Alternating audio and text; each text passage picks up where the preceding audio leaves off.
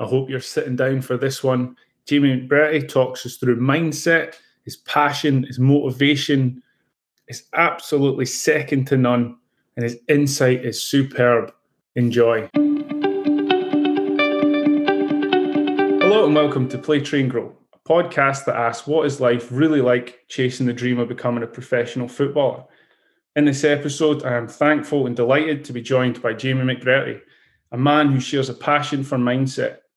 Jamie has built a platform as the director of Y Mindset. He's the growth and mindset manager at Leisure Sport Dundee. Jamie's also involved with Dundee's Academy, and he went to Abertay University like myself, but I think you did slightly better than I did, pal, to be honest. How are you, Jamie? How's life? I'm brilliant. How's yourself? Just getting through lockdown, as we were talking about, making the most out of it, building this platform just like you. Yeah, absolutely. Only way to do it. Yeah, so give us your background. Where do you work? Who do you work with? Background. How far do you want to go back? Totally up to you, pal. We're here building connections. Right, so at school, obviously I didn't really fulfill my potential with football, let's just say that. Took the wrong choices, and I decided I want to go and join the RAF. I want to fly planes. Went down to the recruitment office and they said, sorry, son, you can't fly planes because you're colourblind. So I was back up the road and say, okay, I want to be a fireman. No, sorry, son, you can't be a fireman, you're colourblind. I said, okay, right, what do? You stay in at school, you take hires. 5th year, failed my hires. Found out I failed my hires when I was doing it in Nebworth, watching Oasis in front of 125,000 people. So that was all right. But then went back, thought, right, 6th year, better have my finger out. Still didn't have a Scooby what I wanted to do. But it was actually a pivotal point in 6th year when a supply teacher that I'd never met before in my life said to me, I was actually injured. So I was motivating my classmates to run around the athletics track just a little bit longer. And she said, you know what, you would make a really good sports coach. Now, there wasn't very many teachers that said good things about me when I was at school. And I went, oh, wait a minute here. I know what a coach is, but how do you become a sports coach? So out I went to my guidance teacher and I said, right, how did I get on this pathway? So Dundee College, there was a sports coaching and sports development course. I thought that's the one for me. So I applied for that. Other teachers were saying, you better go to uni, you've got some hires. And I just thought, no, I'll take the safe route. Went to sports coaching, best decision ever. Great 3 years at Dundee College. And then I went on to Abertay to do my degree. Still no any clue what I wanted to do, but I'd been in education for 13 years. It was safe another 3 years at college. It was safe to go into uni at Abertay. Then I stayed up for my honours year. At the end of that, I was like, what do I do? Now, the good thing was one of the biggest bits of advice I got when I started college was give your time up, volunteer and get as many qualifications as you can. So I volunteered in a whole range of different things with football, disability sport, multi-sports, gymnastics, table tennis, you name it. I was getting experience. And that bit of advice stood me up in good stead because come the end of my honours year at uni, I was doing a wee bit of coaching with Dundee Football Club, and the community manager at the time, Kev Lee, said, why don't you just come in and me and you together can build a community programme? So I did that for about 6 months, which again was absolutely magnificent, great growth for myself. And then halfway through that, I was out for a run one night and bumped into somebody that I volunteered for with Dundee City Council, and he says, in sports development, there's a job coming up. I was meant to tell you, but it actually closes tomorrow. Get your application in because you might have a good chance of getting it. So I went for that and went for the interview, got the job, and my first job was to use sport as a tool to give 15 to 24-year-olds qualifications, work experience, volunteer placements, and make them more employable to move on. And 2.5 years in that role in that team, and then the opportunity came up to become the manager of that team. So at 26, I became a manager of one sports development team. 2 years later, Meg Gaffer then went off on maternity leave. I thought, I can do that. So at 28 years of age, I got a year's opportunity to manage the Dundee Sports Development section, which at the time was the biggest sports development section across Scotland. Managing four teams, 35 full-time members of staff, 150 coaches and 220 volunteers. And here's this wee laddie that didn't have a Scooby what he was doing, at school, was now in charge of this massive organisation, which was brilliant.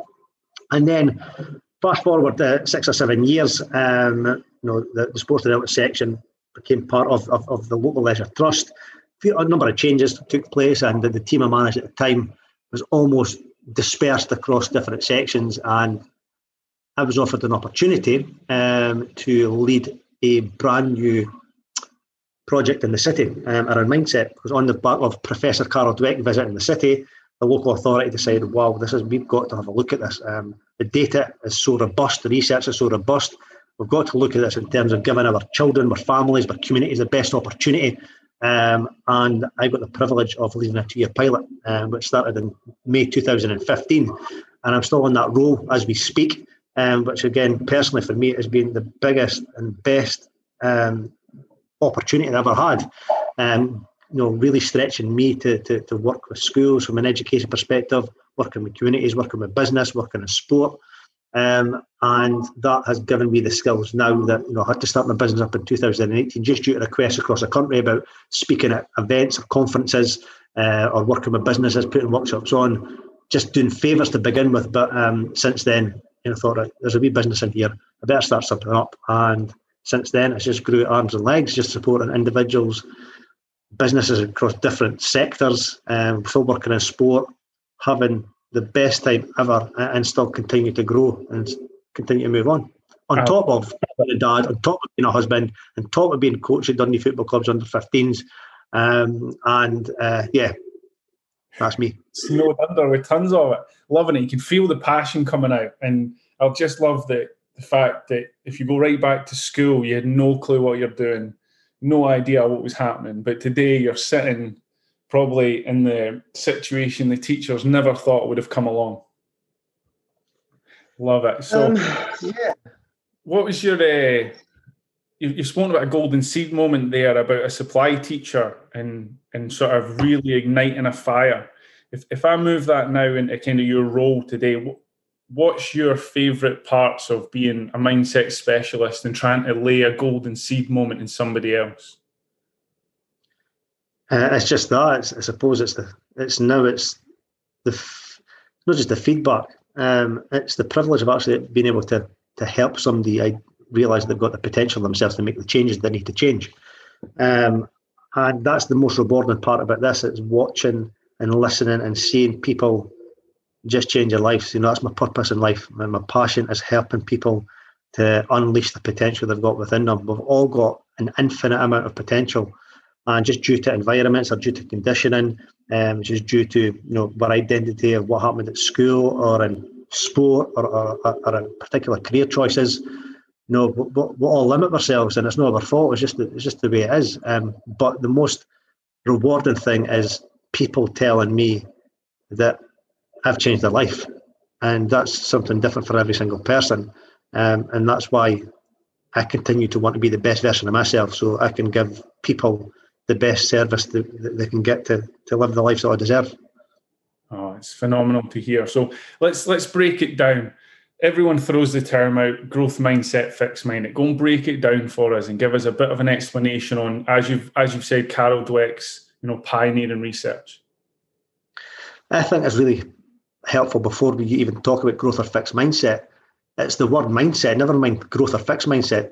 People's understanding of what mindset is, because mindset is a word that is battered about everywhere, but do people really understand what it is? And it's no rocket science. It's simple, but it's tough to change. So for me, mindset is essentially your thoughts, and your thoughts impact your feelings, and your feelings impact on how you behave, and your behaviours impact your results. That is it. Now, there's two ways of looking at your mindset. Your mindset could potentially be influenced by previous results, by your report card, by the balance sheet in your business, by results. And sometimes we look at the results and we make a conclusion to say, well, that's me. So you could potentially view it as a fixed mindset by looking at something. You say, right, that's me. That's all I've got. That's all the talent I've got, ability I've got. That's me. I can't change. So we're basically taking the results and saying, I can't change. So a fixed mindset is a belief that it's your ability, your talents is fixed, which means that you think you're just born, or others are born with the aptitude, with the gifts, with the skills for whatever that may be. So essentially, when you fail at things, the research shows you that you give up. You have more chance of giving up because you think, what's the point? Not going to change. So you apply less effort, and you basically, you don't try new challenges. Basically because, one, what's the point? But two, one of the associated characteristics with a fixed mindset is the fear of failure. The fear of, if I don't succeed, what will people think about me? Actually, from our fixed mindset, people who've been top dogs for a long time, who think they're the bee's knees, they've also got a fixed mindset because maybe they've got to a particular point in career or sport and life with no challenge. So they think being brilliant comes easy. So the first sign of challenge, then they crumble. So the other thing about being a fixed mindset is, actually, what if I do succeed? What will people think about me?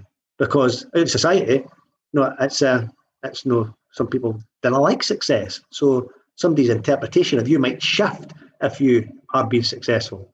So mindset is really looking at, starting with your thoughts, because you get to choose what you think about.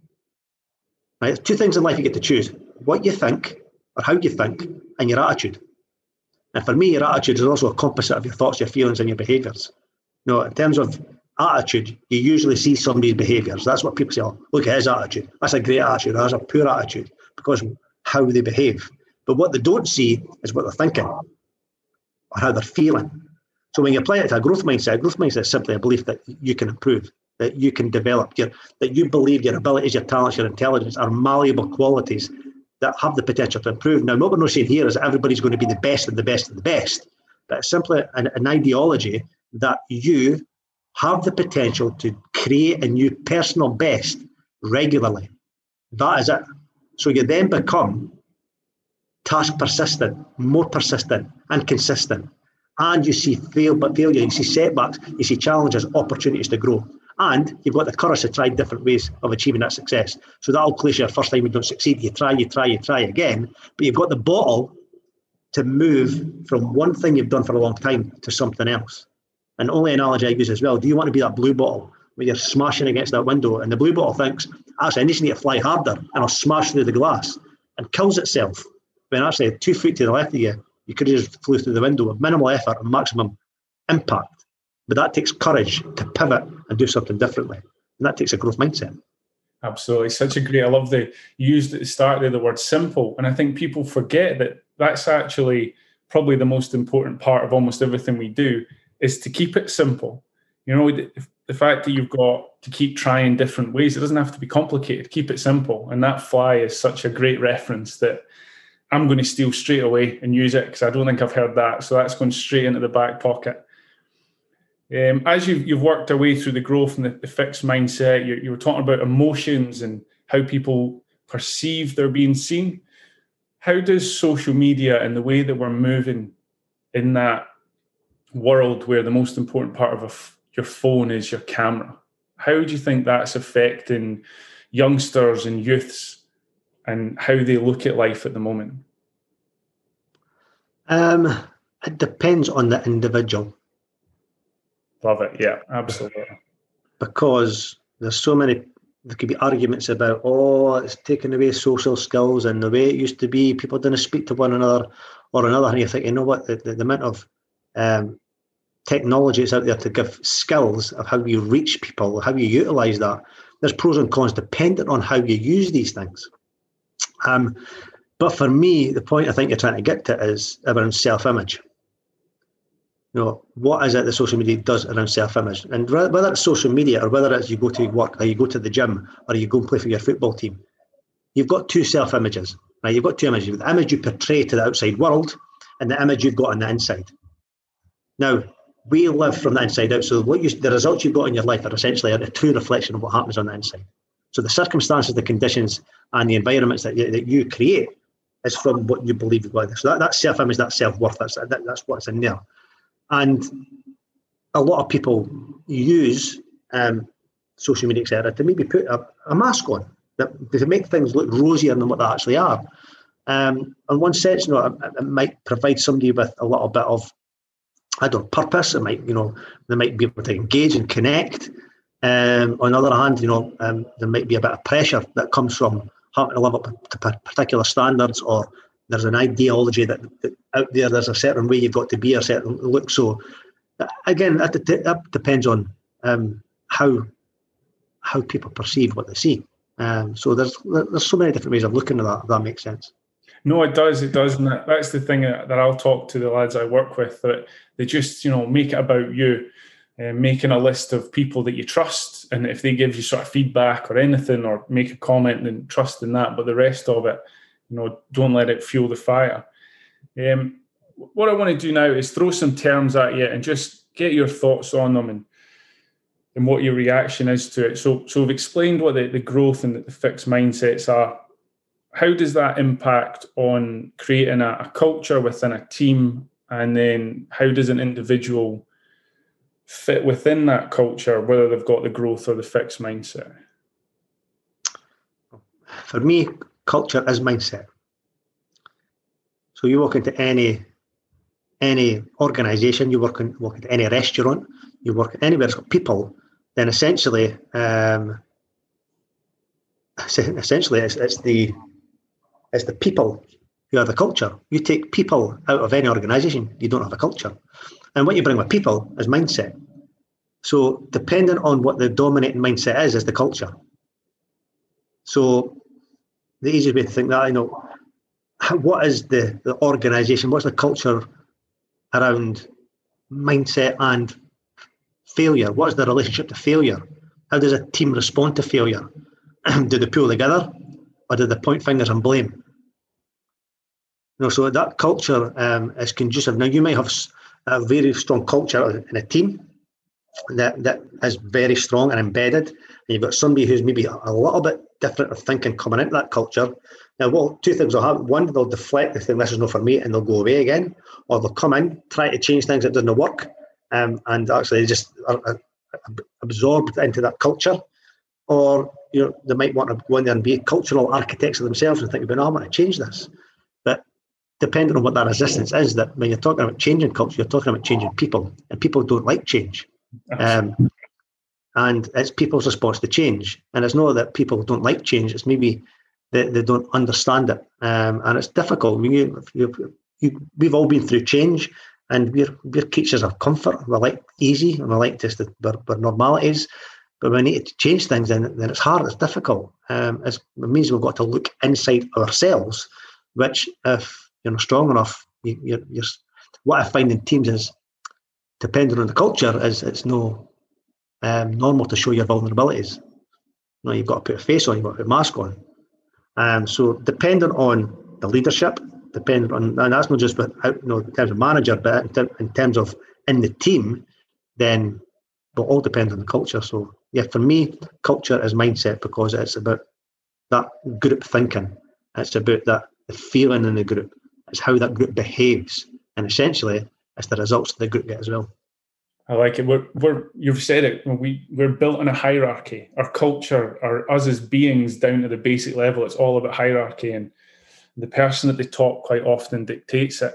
And you've mentioned their vulnerability, so I want to just slip in emotional intelligence into that too, just in the same frame, and how you explain emotional intelligence, and then maybe how you would direct people towards understanding it.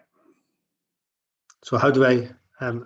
Emotional intelligence. So in terms of creating culture and relating it to kind of emotional intelligence, because you've said vulnerability there, and it's really difficult for people to be vulnerable in a group setting at times. So how do you advise people on the sort of being emotionally intelligent? You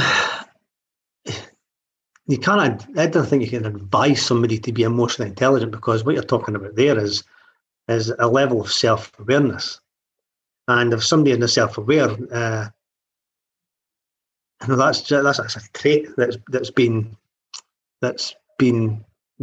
deeply rooted for a long time. But what you can start to do is maybe just start asking certain questions around, how do you feel that? How would other people describe you? How would people, if they can say 3 words about, how would people, describe you in terms of your traits, in terms of being a friend, in terms of being a coach, being a manager. And sometimes that's really difficult to kind of think like that. So the easiest way to do that is to break it down to think, what do other people think about me? Would I employ me? Would I sign me? And what I find with some people that find that difficult to look at themselves and be self-aware, often links to low levels of self-regulation, self-leadership, self-motivation. But the way I look at things is this. This goes for everybody. I am not who I think I am. I am not who you think I am. I am who I think that you think I am. That's how we live our life, because ever since we've been young, let's be honest, the goals we've been looking to achieve has been for our teacher, for our parents, and sport was for our coach. Very seldom are the goals we set for us. So a lot of the condition has been, right, I'm going to achieve a goal, but the goal is usually somebody else's goal. So we're always looking for that affirmation. We're always looking for that feedback. We're always looking for that connectivity. So that's how we find it difficult growing up. We set our own goals, focusing on ourselves, that self-care, that self-love, that self-respect, because we've been conditioned to think about others, which is perfectly okay. But that's how we find it really difficult to look at ourselves. When we talk about emotional intelligence, that's either something that you've been used to in terms of that empathy you've had when you've been growing up, being that aware of how you impact on other people, or whether it's something that hasn't been part and parcel of that. If that makes sense. Yeah, absolutely. I'm just looking, the great thing about all this is that we're all circling around that same thing, and I like the fact you just said, that sometimes we're trying to appease other people, and I like that you're bringing it back round to the self and looking at yourself. So we're talking about kind of mindset, and if I throw the word comfort zone at you and then making mistakes, what comes to mind when I throw that at you? Comfort zone for me, people love safety, love control, love predictability. But just outside the comfort zone is fear zone, or perceived fear. For me, fear is an acronym for false events appearing real. So we create a picture in our head and we believe that's going to happen. So it's a lie. It's not happened yet. But we, from a negative perspective, we think, what if this happens and this happens? What are they going to think about me? And actually, I won't look competent. Actually, I'm going to find as many excuses as I can to get me out of that situation, because I am completely controlled by the opinions of other people. This is where the fear comes from. But actually, the emotion of fear and excitement are exactly the same emotion. It's just that we interpret it differently. So if we've got a different picture in our head, a positive picture, then that's another false event that appears real. But we look at it from a positive perspective, then we add belief and faith and expression and creativity to that, which means we can get used to being in that zone. Yeah, that might feel scary, but when you come against the terror barrier, if you've smashed through that terror barrier once, you can do it again and again and again. And the fear might not stop once you've been through that, but what starts to happen is you condition yourself to start to stretch yourself on a regular basis. And a growth mindset is giving yourself that proof and belief that you turn a theory into a fact. And the fact that you can do something, you can apply the same principles to any walk of life. And we've done it before. And when I speak to people, they're talking about maybe getting to a certain level of income, or a certain level in sport, or a certain level in business. It's the same principles when you're looking for that house you want to buy. You go through the same thing. You see a house, you think, what do I can afford? Can I afford it?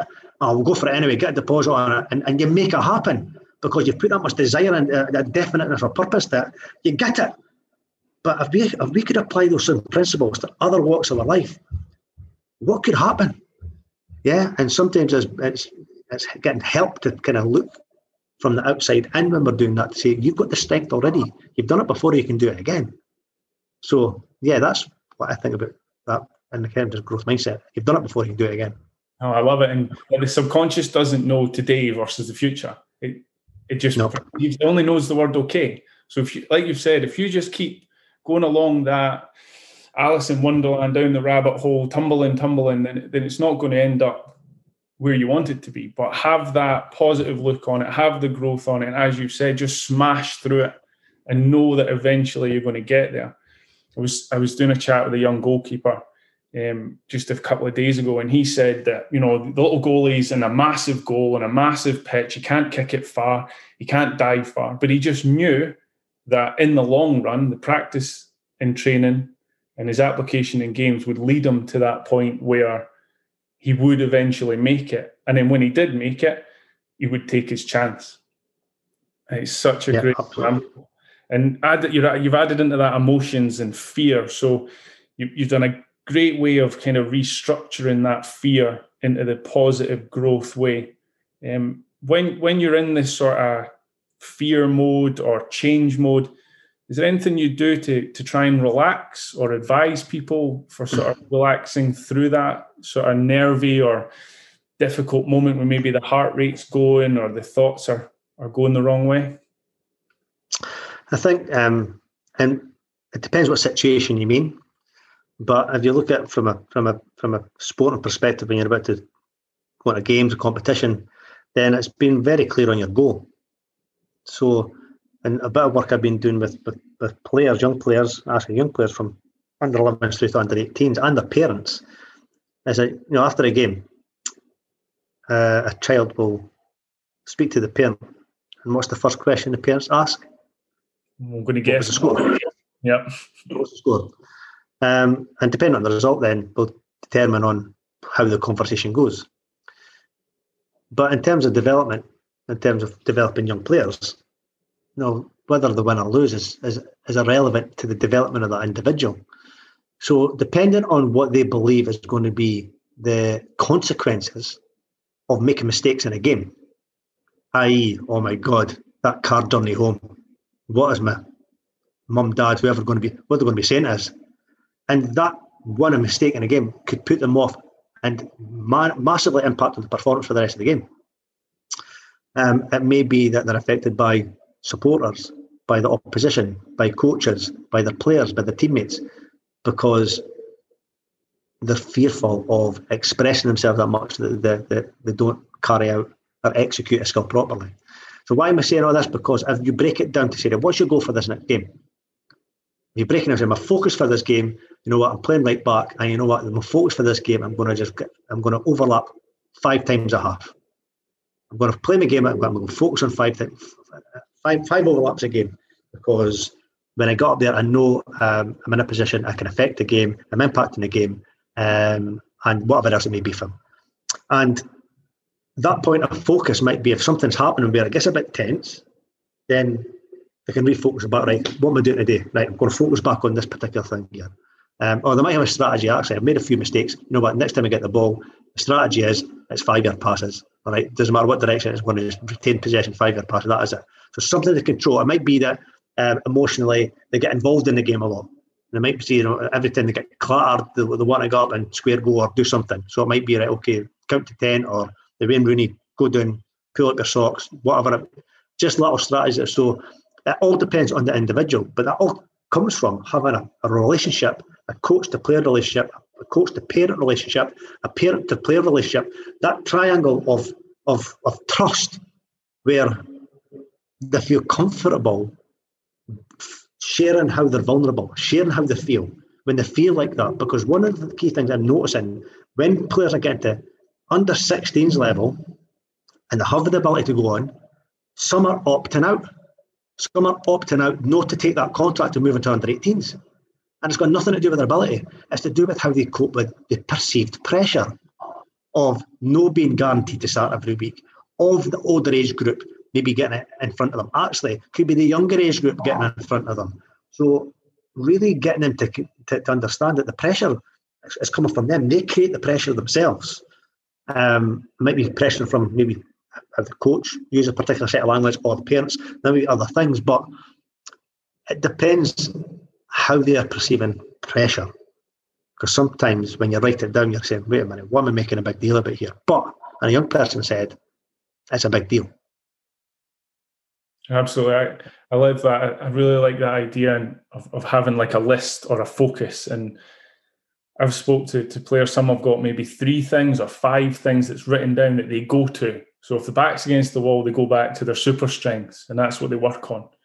And it's a really great focus. And I think I love the idea that it shifts depending on what you're focusing on. And it's confidence effectively. Whatever you're focusing on, that's what your confidence level is. So if your focus is making a mistake, your confidence is going to drop. But if your focus is what would you do next time, then it's going to switch it and move it again back to that growth side. So we've talked now about, that triangle. So can I ask what you do when you're working in that triangle? So when you sit down with parents, what do you talk to them about? As the biggest thing, you've got to be honest with parents. Another thing before that, you've got to be understanding that not just parents, but coaches, players, people don't know what they don't know. So looking at somebody maybe saying something wrong, or maybe whatever the behaviours might be, it might just be that somebody has to be honest and say, by the way, that's maybe no conducive to the results we're trying to get. So what we are doing at Dundee in particular, we're doing quite a comprehensive parental education programme around how important mindset is, your role as a parent and how crucial that is, understanding the talent process, understanding the impact of such as growth and maturation or diet and nutrition, or goal setting. But it's not just a case of here's the parents' information or the parents, but including everybody together, because it's the family unit are going through this process. And very shortly, move from just being football to actually this is career development, this is employability. And it comes to a point where we need to help parents self-regulate themselves, because let's be honest, a parent, the young person as a parent is an extended representation of the parent. So the young player's playing a blinder, then the parent's swagging about their chest puffed out going, ho, ho, speaking of the parents, right? If their wee laddie is having an absolute nightmare of a game or a few games, then they're hiding, or they're shouting at the player, they're taking out on the coach. And to be honest, as we say in Dundee, it's a mentor for them. They kind of regulate how they feel because their laddie isn't performing. How dare they put them in that position and make them feel like that? So it's trying to create a safe environment to allow parents to express their feelings with a view of, here's some strategies to help you cope with that.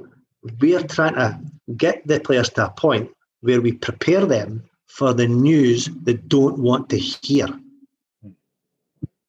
That's what's going to happen. So whether that's simple as, by the way, you're not starting today, or you're playing in a different position, or you're coming off after half an hour, or you're going back in age group because you need for your development, or it may be actually you're not getting that contract, or it might be that whatever it may be, they need to be prepared for what that is.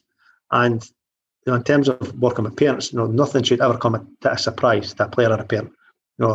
In terms of giving not just feedback, but having an understanding about the development of a young person, then you should know where they are on the developmental process. So nothing should come as a shock, because it's about, at that point in time, knowing if they're struggling, then let's have a chat about that. Is there something at home? Is it something as a coach we need to do better? Whatever it may be. But there's a process to go through to that final decision in terms of that. So that includes, when the process is working, when the parents sometimes make the decisions for the players, because they've got an understanding that actually know where this is. It may be that we get to a point that the players feel that actually it's probably better for me that a big decision needs to be made. The point I'm making here, the relationships are key in all of this. And the only way we can do that is by proper communication, is by facing the difficult conversations when it can happen. And that goes beyond mindset. That's just about respect. Respect for everybody who's involved in the development of that young person, namely the player himself. Yeah, I like that. Is there, we talk about that jumping in the car question. Do you have a little, like maybe a wee checklist of questions you maybe advise, or is it just you sort of discuss what could happen when the kid jumps in and how they feel when they jump in that car?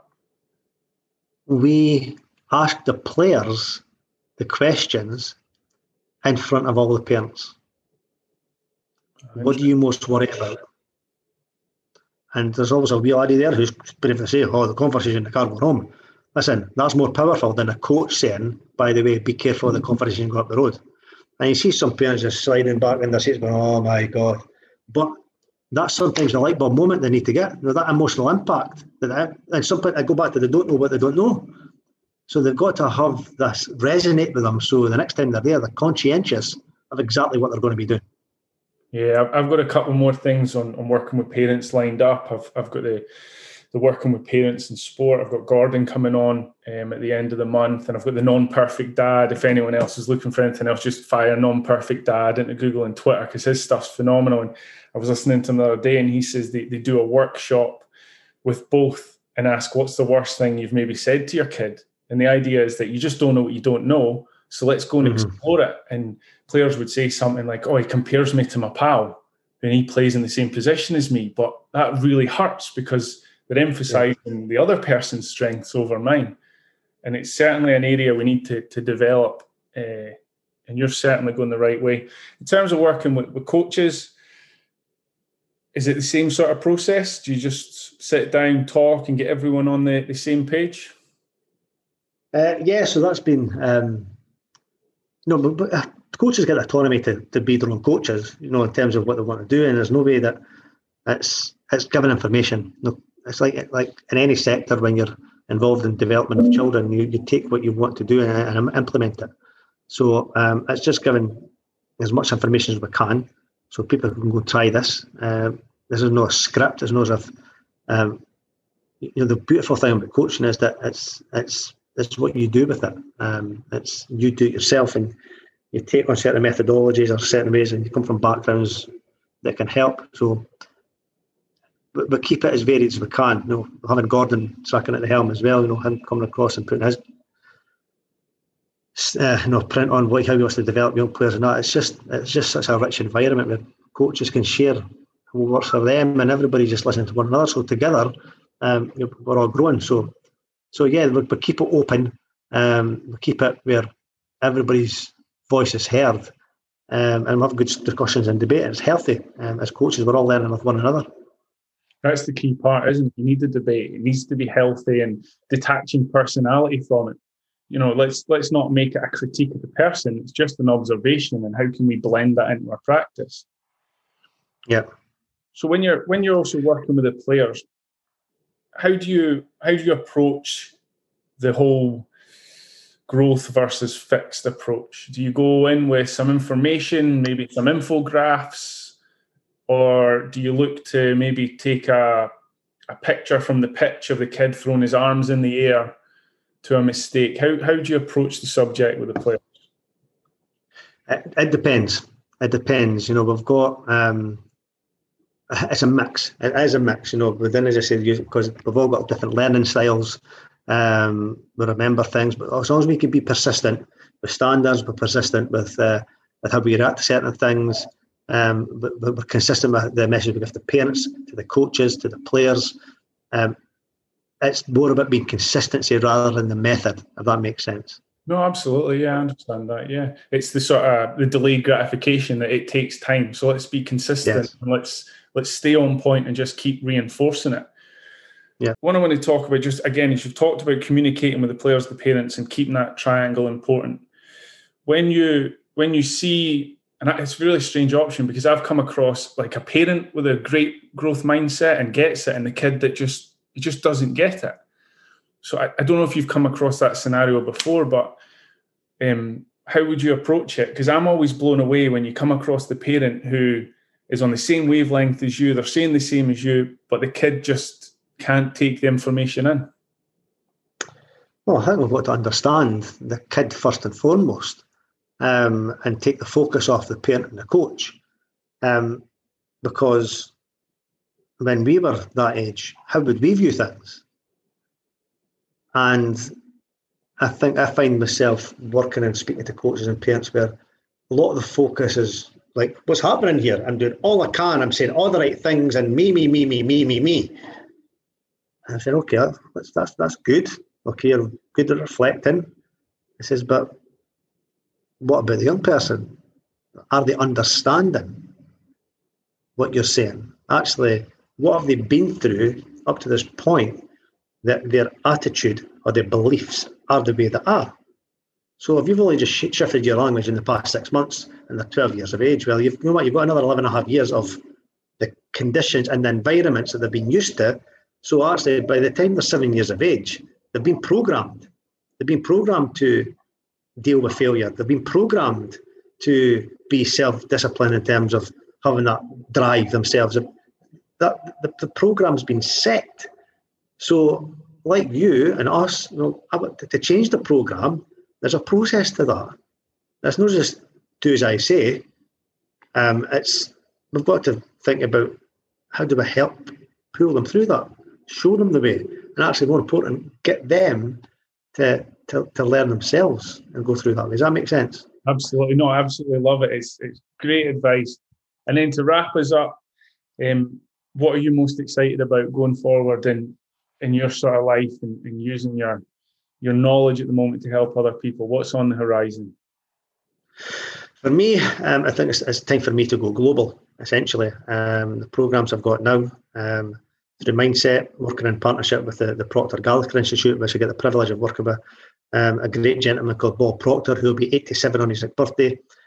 He's been in the field of personal development for the past 60 years, and being on calls with him every single week, I'm now able to offer a range of programs to individuals, organisations across the world. And I'm excited to go stretch myself, take risks, to go and find out what happens. Is it going to work? Who knows? Do I have a belief in myself? Yes, I do.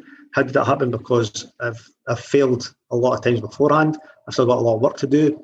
I'm still working on myself to be the best I can be, but I'm excited because I've got this one gift of life that I'm going to do it properly and be relentless and never give up. So I'm excited to what the next year or so brings. And why is it exciting? Because I don't care what's coming next.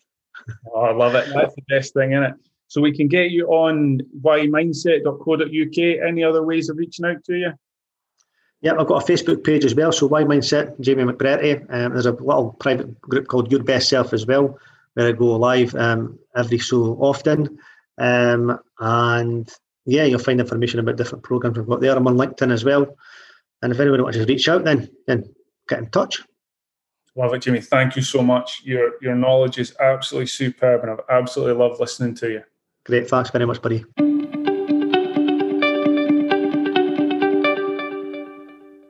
That's us for another episode. I didn't stop taking notes through that. I don't know about yourselves. What a fantastic insight and vision that Jamie has just laid out for us.